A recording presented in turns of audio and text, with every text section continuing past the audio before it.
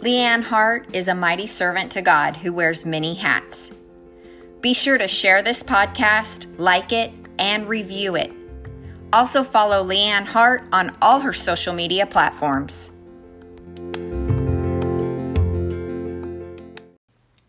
Hey everybody, Leanne Hart here. I am so excited to finally get this first podcast done. And I'm going to tell you, it's a little intimidating to just kind of sit and just talk without looking into a phone, but just kind of sit and record. And I want to do this well, and I want to do it right.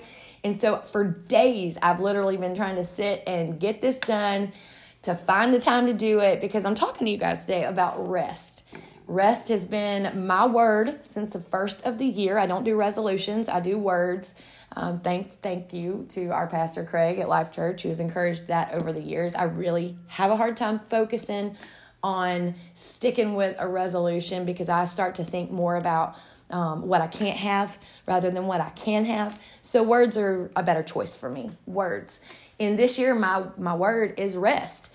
And I'm not very good at that. Like, I'm not good at taking a break. I'm not good at being still. But hey, we've had like mandatory rest over the last few weeks. Even though around here at the Hart House, things really haven't slowed down. We get up, we have to still feed the animals around here and the children and do school and all these fun things that we've incorporated.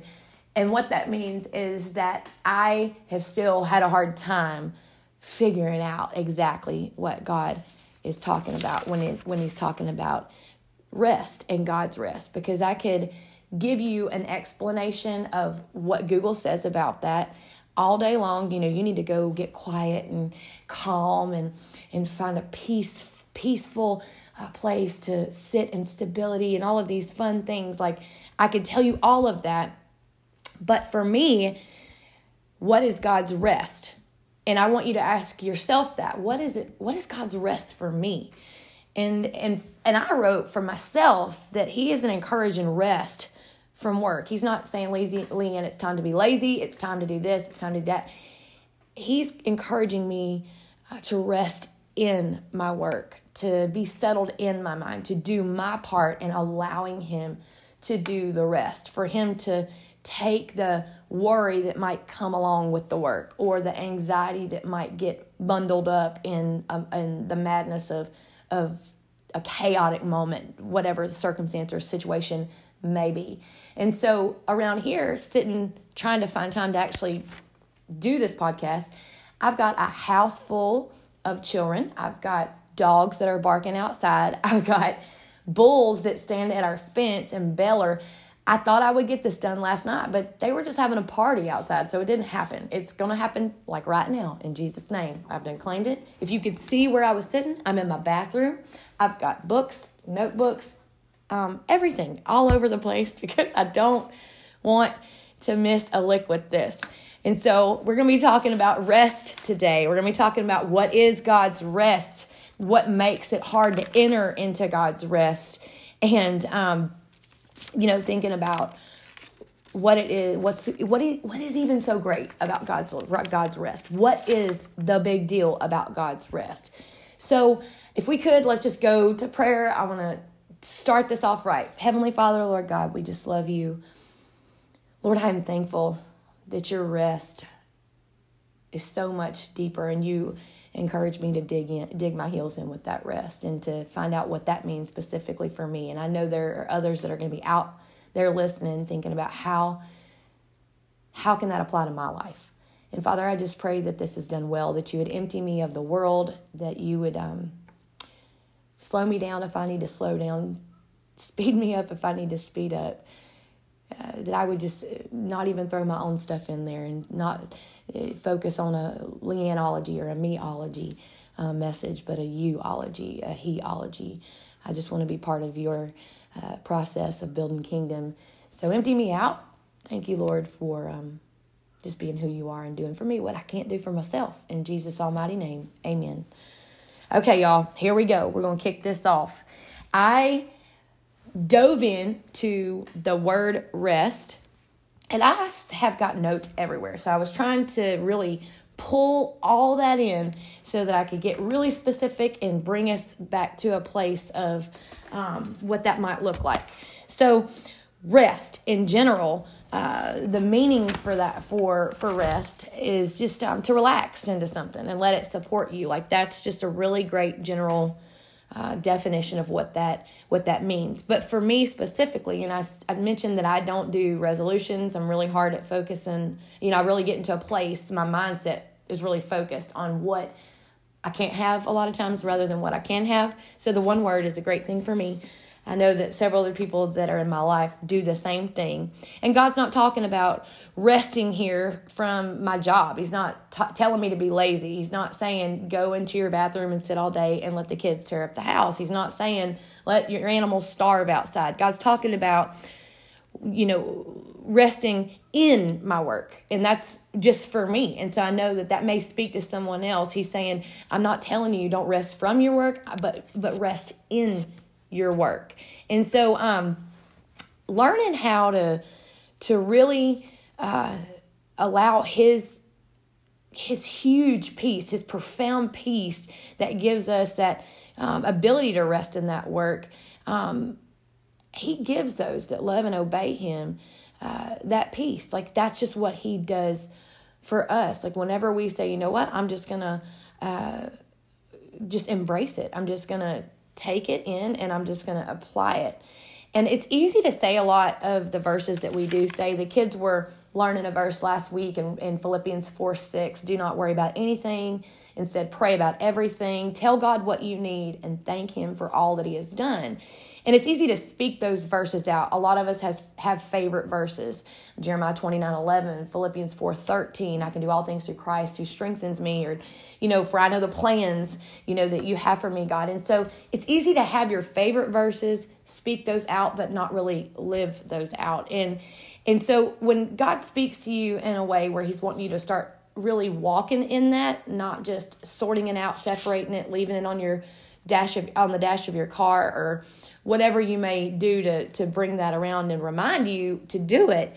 He's wanting you to learn how to actually involve that verse in your life, experience that verse in your life so that you can get used to it. Can become a natural thing that you do when it comes to applying things in your life. The Bible says, do not worry over anything. Some versions say don't be anxious for nothing. But I really feel like some days I am anxious about everything. Are y'all feeling me? Because my mind says mom harder, work harder, wife harder, like harder, like you need to do this better. You need to work at this a little bit more. But the mind of Christ is telling me it whispers to me like rest hard, Leanne, and I'll take care of the ER. I'll take care of the I'll take care of the rest. And my moment of doing my part and God taking care of the rest, it sends me focusing on how adulting is hard. Being a mom is hard. Mom is hard. Wifing's hard. Ranching's hard. Being alive and breathing someday is not easy. It can be hard in that you've got verses like Colossians 3:23 that say, whatever you do, work at it with all your heart as working for the Lord, not for human masters. And so I've been looking at all of this, tying all this in, and I want you guys to know that I am not someone that's got this all figured out. This is not something I've got all figured out. I'm going to the wisest book that I've got. I'm going to the book of life. And so that's where we're digging into today. And my heart and your hearts are always going to be restless until you lay down your mess and you rest in the Lord. That's just truth right there. There are a lot of people out there that are preaching a meology, you got this, follow through with what you can do. There is only so much you can do in your own strength. And I can tell you this, I cannot be a homeschooling mama. I cannot be, what JW needs me to be for this ranch. I'm the co-manager. I cannot, raise all the kiddos that we have, and keep them alive, and it's more than I can do in my own strength. And I want to encourage you guys to know that you got this, that with God, all things are possible. So lay down your struggles today. That's a big thing. Lay down your stuff. And we live in a world that says, don't just sit there, do something. And there may be moments where you find yourself thinking I do need to be the one to do something. But then there are also moments that we have to enter into a Mary moment and don't just do something and just flat sit there in that moment. Just sit there and let God help you understand what that means to do it for you. There are some things that we just can't do. But the word rest, words have the ability to be used in different usages rather than just like the one fixed meaning. The usage of any word is subject to change. Like it can change, and many words carry different meanings at the same time from time to time. I was looking the word rest up, and I wrote rest, cease from work or movement in order to relax, refresh yourself, or recover strength. Well, in sports, the word rest means to leave a player out of a team temporarily. Or farming means to allow the land to breathe a little bit, give it a break. In law, we see that it concludes a case for the prosecution or the defense in a law case to be at rest, to take a break there, like I rest my case. In language, it means to pause in speech. And so rest is a pretty deep word. You think, oh, it's just simple. It's really not. And so what is God's rest? I wrote that it's not encouraging me to rest from work, but to rest in work. And this word was given at the beginning of the year, but here we are in a mandatory season of rest. We're all trying to learn how to come out of that. But following through from rest does literally take try. It takes work. It takes your yes. It takes obedience. It takes surrenderance. And sometimes you have to start learning how to stop. I mean, sometimes you just have to start learning how to stop. And I will tell you, I'm an epic fail at that a lot of days because I think, it's hard for me to leave things undone, especially conversations with people. Like I'm just like, why does this have to keep going on? Why does this have to keep working? But faith is always tested. That's what the word of God tells us. And trials work for us, not against us. And it can feel like it's coming against us whenever we're working against the trial, But what makes it hard to enter into God's rest? Well, I want to encourage you that first of all, you've got to focus on what God's rest is. And you've got to get to an understanding of what you see in that. And what I just said was it's encouraging. He's not encouraging rest from work, but resting in work. He's not saying, I don't want you to be part of this or part of your walk or part of what you're doing. But God rested on the seventh day. It started back in the book of Genesis. The promised land, which is Canaan, is called the resting place of the Lord God. In Matthew 11:28, when we hear the verse, come to me all who are weary, come to me all who are heavy burdened, come to me, and I will give you rest. This isn't just talking about the rest that he's going to give you from the world to come, like from in the future. It's not a future rest. It's a now rest. But what makes it hard to enter in to God's rest? And I wrote a couple of things there. And number one, like a lot of times it's the lack of faith in God's word. It's rejecting his word. It's not believing his word. It's like saying, that book was written all these years ago and it doesn't really apply to my life right now. I actually was listening to a podcast of someone that's really, really popular in the world, has, over 1 million followers, and a friend of mine had encouraged to watch or to listen to this podcast. So I did last week. And something that was said really ate at me. And I'm not kidding. It ate at me and I couldn't let it go. It said, if something doesn't settle well, take what does and leave the rest. Well, I can take that and put that in my own context, apply it the way that I want to and say, well, I'm just going to take this and take what I want out of it. And I'm going to leave the rest. I'm going to just take the good parts of this. I'm going to take what makes me feel good. And what makes you feel good is not faith, because your feelings will lie to you all day long. And it takes faith to step into a tough place and face something uncomfortable, to face your fear. It took faith for David to run to Goliath when everyone else was stuck on that mountain. I mean, he could have said, you know what, I'm going to take my rod and my staff and I'm going to walk back to the house and go be a shepherd boy again. This is too much for me. It don't feel good. But the Bible, Scripture isn't for us to take what we want. And this gal was referring towards the Bible. She was saying, listen, if you read a Bible verse and it doesn't settle well in your spirit, just take what you want and then just leave the rest. And I was like, no, Scripture isn't for us to take what we want and leave the rest. Otherwise, how else will we grow out of an old mindset into a new one? So we're meant to learn and grow without the anxiety and without the worry. But we've got to get through it with God so that we can understand really what is possible. We've got to learn how to follow through from rest. And it does take try. It does take effort. It does take your yes. It does take obedience. It does take you surrendering. I think about Mary, Jesus' mother. She was a yes girl, never said no to God. It took effort for her to be able to say yes because she didn't know what the future was going to hold. She couldn't do that on her own. And we've got people like this one gal and several others that are standing on a platform preaching a meology, do what feels good.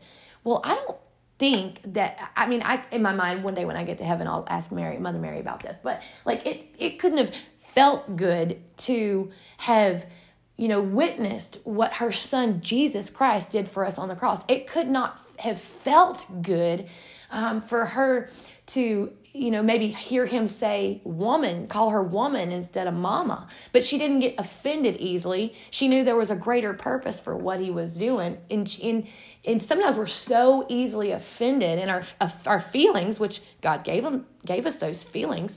But he calls us to have faith over those things, to not allow those to become barriers, to, they become setbacks instead of helping us get through those tough places. And so other things that might hinder us from entering into God's rest, first of all, I wrote several, and I'm just going to read them out here. Feeling like you don't. Number one, feeling like you don't know God's word. That can be a hindrance in helping you follow through with God's rest. Number two, when unbelief grows on the inside. Number three, when sin becomes your friend. Number four, when we learn more on our own understanding when we lean more on our own understanding or our BFF's understanding instead of God. When your go-to is just a phone call away from your cellular device, or maybe your go-to is someone that is a life coach, but he's not the one that created life. Like number five, when we start to place more confidence in culture instead of Christ, when you start to place more confidence in the culture of this world instead of Christ, that can become a hindrance and keep you from entering into God's rest. Number six, when your faith has to fight first, we need to reevaluate the order of what God's saying. So, when your faith is fighting for a position in your life, that can be a tough place to be. I had to line my stuff back out. I had J.W. Hart as a God for many, many years, but I had to get that straight. Like, it took the pressure off of J.W. because, hey, he's not a God. But God is God, and he is not, and he's cool with that. God, my husband, my family, my ministry, and then my busyness. My business, So we got to get those things lined out. And 7, when we pray to seek God, but don't pray to receive God, that's really tough. And a girlfriend of mine reminded me of that. Like, a lot of times we're in the Word, you're in a devotional, but when you're just in it to get something, but you're not like in it to like actually give something else, it's important that, yes, you get the word, but it's equally important that you go and you get the word and you receive the word so that you can go and give the word. And that's very, very, very important. What is it? What is so great? Like, what is the big deal? Number 3, what is the big deal about God's rest? And I just want to encourage you that when you find the grace to do the impossible in your life, the impossible in your life will become full of grace. Hear me when I say that again, because I woke up with that. I fell asleep with that, woke up with it. When you find the grace to do the impossible in your life, the thing that you didn't think you could do, you didn't think you could, you didn't think that you could forgive that person. You didn't think that you could ever be happy in your marriage again, when you or feel peace in your marriage again. You didn't feel, you didn't think that it would ever be possible to be part of a workout program and really get the results that you wanted, but you did what you did, and you're finally starting to receive something amazing. When you find the grace to do the impossible in your life, the impossible in your life will become full of grace. And His grace is absolutely sufficient. But on our own and in our own strength, I'm just really, really, really not great. I've got to have God. I really have got to have Him in all things. And so I wanted to read this to you, that a girlfriend of mine, I read her testimony last week. And sometimes, it's really tough for us to go through trials. Things really don't feel good. Last year was a really tough year for our family. I mean, I've had 13 babies go to heaven. We went through some major valleys that I didn't think we were ever going to come out of in our marriage. My health has spiked in a way that I thought I was just going to spiral, and I thought it was going to weaken me. And because I've continuously pressed into the Word of God, He's done a mighty work, and He's continuing to do a mighty work. Because every single day I have to go to Him and ask Him, all right, what are we going to do now? I'm done allowing anxiety to guide me. Instead, I'm going to humble myself to You, Lord, and I'm going to let You guide me. And He's like, it's about time, So I want to read this story called The Teacup Story, and then we'll close out. Author unknown. And this really just spoke to me, because like clay in the hand of a potter, so are you in my hand, is what Jeremiah 18:6 says. Here we go. There was a couple that used to go to England to shop in the beautiful stores. They both liked antiques and pottery, especially teacups. This was their 25th wedding anniversary. One day in a beautiful shop, they saw an exquisite teacup. They asked the clerk, "May we see that? We've never seen one quite so lovely." As the lady handed it to them, suddenly the teacup spoke. "You don't understand," it said. "I haven't always been a teacup. There was a time when I was red and I was clay. My master took me and rolled me and patted me over and over, and I yelled out, 'Let me alone!' But he only smiled and said, 'Not yet.' Then I was placed on a spinning wheel and suddenly spun around and around and around. 'Stop it, I'm getting dizzy.' But the master only nodded and said, 'Not yet.' Then he put me in the oven. I never felt such heat. I wondered why he wanted to burn me. I yelled and knocked at the door. I could see him through the opening, and I could read his lips as he shook his head, 'Not yet.' Finally, the door opened. He put me on a shelf, and I began to cool. 'There's that. Whew, better,' I said. And he brushed and painted me all over. The fumes were horrible. I thought I'd gag. 'Stop it, stop!' I cried out. He only nodded, 'Not yet.' Then suddenly, he put me back in the oven, not like the first time. This was twice as hot, and I knew I was going to suffocate. I begged, I pleaded, I screamed, I cried. All the time I could see him through the opening, nodding his head, saying, 'Not yet.' Then I knew there wasn't any hope. I would never make it. I was ready to give up. But the door opened. He took me out and placed me on a shelf. 1 hour later, he handed me a mirror and said, 'Look at yourself.' And I did. That's not me. That couldn't be me. It's beautiful. I'm beautiful. I want you to remember then," he said, "I know it hurts to be rolled and patted, but if I had left you alone, you'd have dried up. I know it made you dizzy to spin around the wheel, but if I had stopped, you would have crumbled.